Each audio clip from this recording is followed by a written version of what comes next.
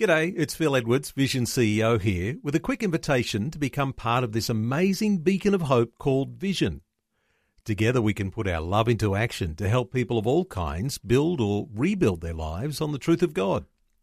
Please consider the part you can play during our upcoming Visionathon appeal, remembering that it's your support that makes Vision possible, including this podcast. Life, culture, and current events from a biblical perspective. 2020 on Vision. Hey, supermarkets, they're only just returning to normal trade now after panic buying at the start of the COVID-19 crisis. Lots of attention was given to panic buying of toilet paper and hand sanitizer and things like pasta and baking products. I think now when you go to the supermarket, you can get those a whole lot more freely. But other products have been flying off the shelves too, like beer, wine and spirits.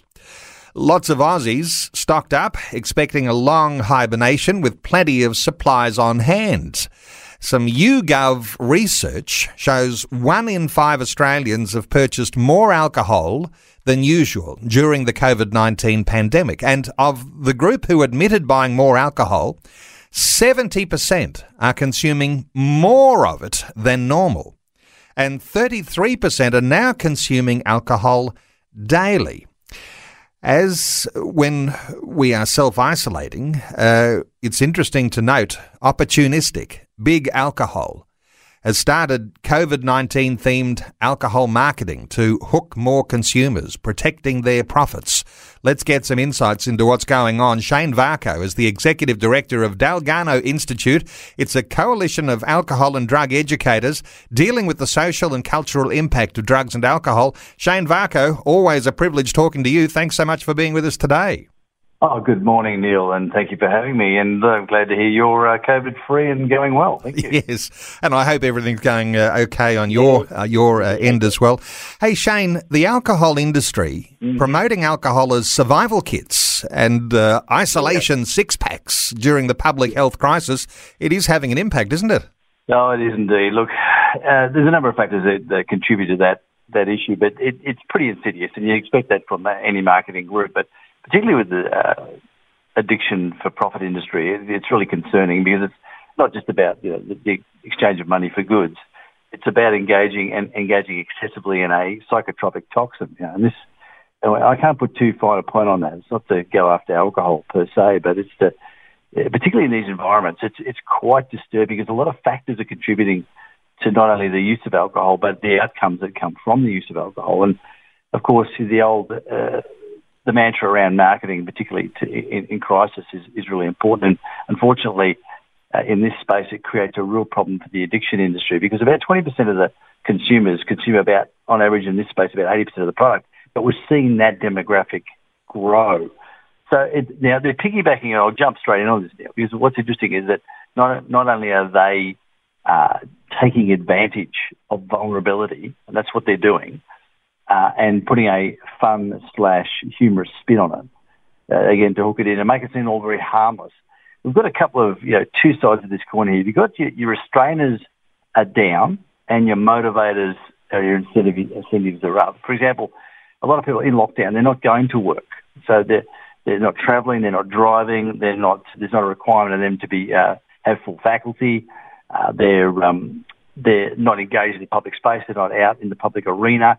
So all those restrainers have gone. Now, they're all external restrainers, of course. And, of course, you've got the motivators are increased. So you've got boredom, you've got time and opportunity, of course, because of boredom. You've got more opportunity to engage. And then, of course, you've got the online aspect, because now, as you mentioned in some of your intro, there's the online engagement is increasing. Of course, the biggest advertising, although advertising has been gone after by the public health sector, against alcohol, they've been really working hard to reduce the alcohol advertising in the public forums. The online space is out of control. And, of course, finally, the other aspect of this is the aggressive marketing is also delivery. It's a hands-free delivery concept.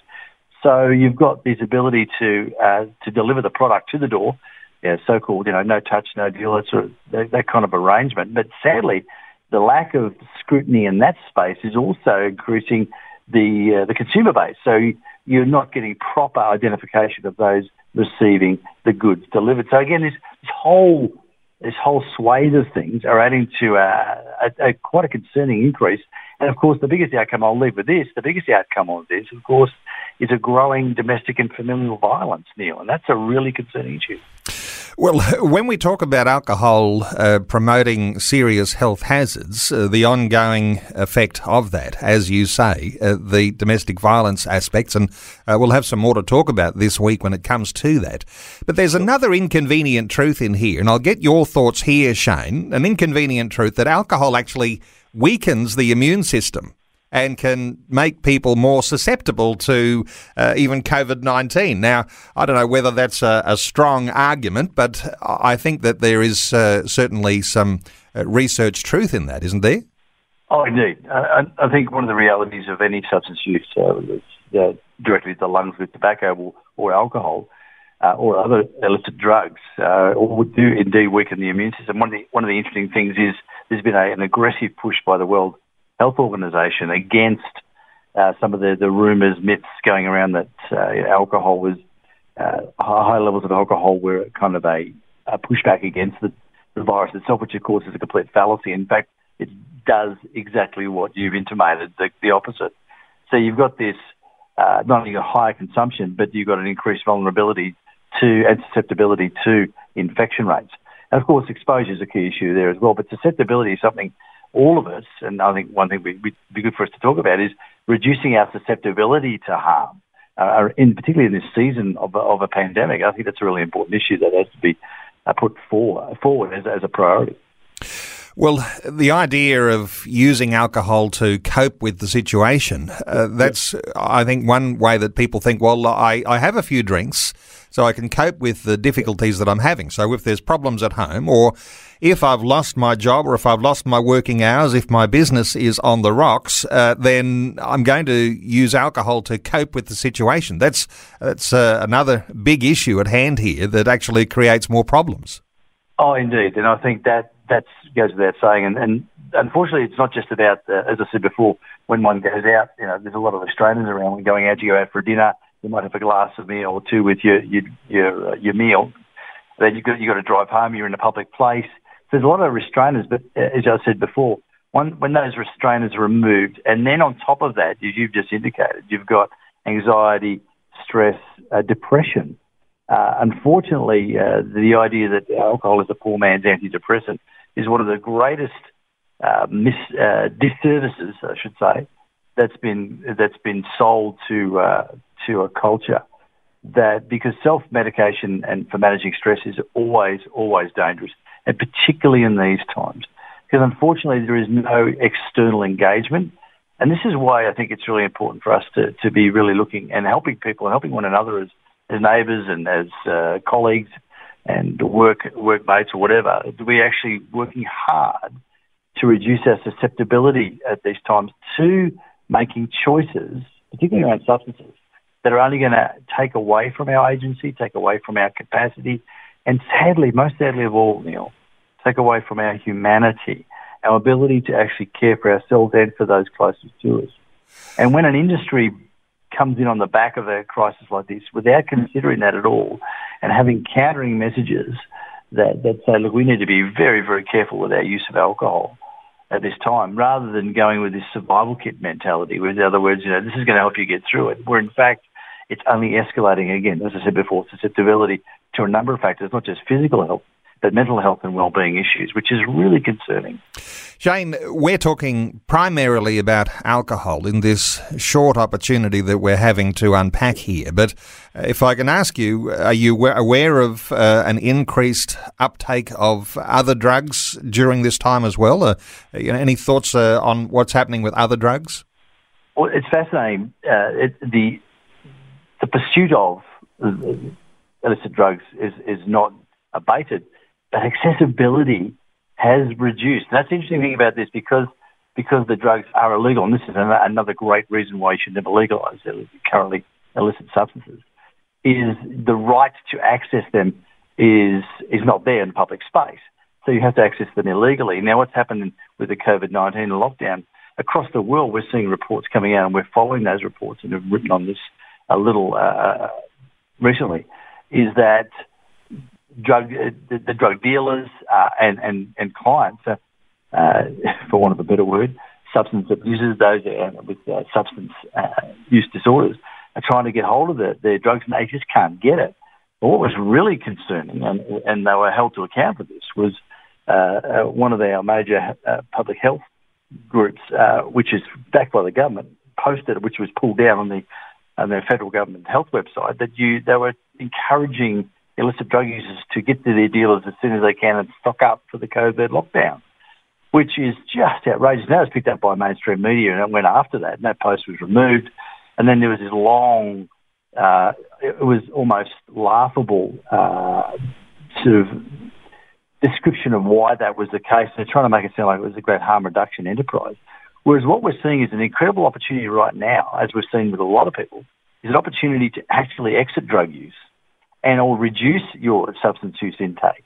And this is a great opportunity to do that. And we should be exercising, and so healthcare practitioners and best practice healthcare practitioners should be actually promoting potential to exit drug use. Now, we know there's difficulties in certain settings, particularly those caught in the tyranny of high-level addiction.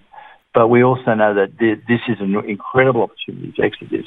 And it's really sad to see that even in this place, the government platform has been hijacked by pro-drug advocates to actually promote more drug use, where in fact we're seeing a reduction in that and people are trying to work through that. And that's another reason sometimes why alcohol is also increased use. It happens because people cannot get their illicit drugs, so they turn to alcohol, greater consumption thereof.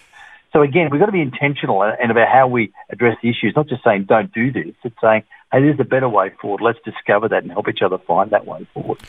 Well, it's a good thing, isn't it, I think, to point out that hypocrisy that you're talking about here. Yeah. While all of this big alcohol and even supported by government regulation to promote alcohol as something that might just calm the nerves and settle you in a time of going through the COVID-19 crisis, in actual fact, the likelihood is that it actually is making things a whole lot worse. Even on this program, I've had segments of recent times about the number of people who have drug addictions seeking help right now when they couldn't get their regular supply of drugs. But of course, when we're talking alcohol, there is a regular supply, and alcohol sales, as I understand it, have been up and alcohol's been flying off the shelves. So we might anticipate that there's some real trouble around the corner because people who didn't have a problem before are now often likely to be spiralling out of control into an alcohol addiction problem. Let me ask you, before I let you go here, Shane, sure. We might have a mate, we might have family members, it could be a spouse, it could be a distant relative who's in lockdown at the moment. They're trying to wash away their cares and woes with extra alcohol intake. Is there something we ought to be doing to draw attention to that? How do we actually approach this if we've got a concern within our own circle of friends?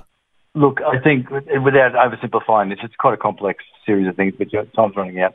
Look, I think engagement, talking. It's not about saying, hey, you got a problem, stop doing it. It's saying, hey, how are you travelling with this?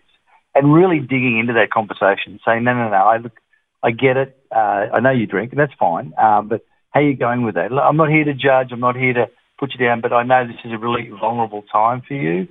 How can we walk through this together and engage them with particularly a video conversation, so you can have that face-to-face, eye-to-eye contact.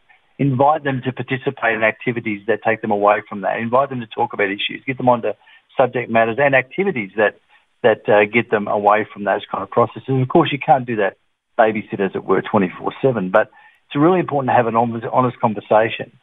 And I ask them then, once you've got that on the table, I'm drinking too much. Okay, well, when do you drink? How much are you drinking? What can we do to help? What can we do? Have mealtime. Let's have a game. Let's have a conversation. Let's get a group chat happening. So it just distracts and helps people get through that, and to talk about some of the issues. And as we know now, talking therapies are one of the best ways to rewire the brain. So we just want to encourage people to really be intentional, both in reducing their susceptibility, but also helping others in reducing their exposure. So just getting involved, a bit of intervention, and a little bit of love goes a long way in these settings. Well, it's a matter of opening that conversation, and there is a certain level, as you say, Shane, gentleness required, but have the conversation. Then to follow that up, I know you've got some tremendous resources. Dalgarno Institute, let me just give the website, dalgarnoinstitute.org.au, and what I find is very much an attention grabber is your website, nobrainer.org.au. Nobrainer.org.au. No doubt people can send that as a link to a friend who might have some issues around alcohol, around drug abuse. Those sites of yours, they've got tremendous resources. Give us some other insights here, Shane. If people go on to nobrainer.org.au, what are they likely to find this week? Yeah, look, there's a couple of new things we put up there, and in fact, I encourage people to check out our YouTube channel as well, because we're adding to that all the time. And just while you're on that, I appreciate the gratuitous plug, but we really are trying to add effective resources that do work. The evidence-based data around recovery, around drug use exiting is really exciting, and we're seeing that growing.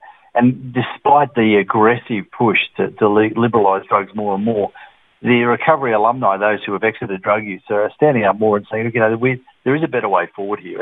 And opening up drug markets more is not the answer. It's only going to create more chaos. And we want to help people actually exit drug use. And finding those forums, online forums, are really helpful.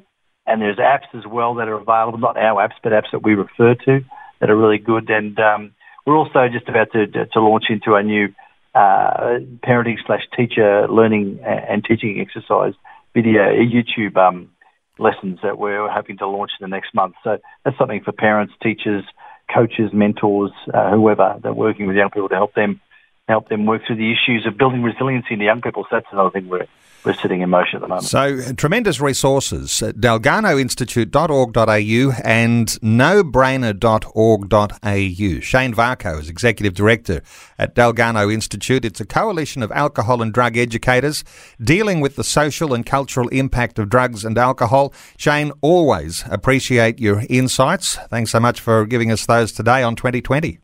Oh, indeed, my pleasure. And thank you again for your hospitality.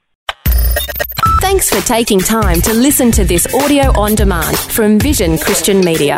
To find out more about us, go to vision.org.au.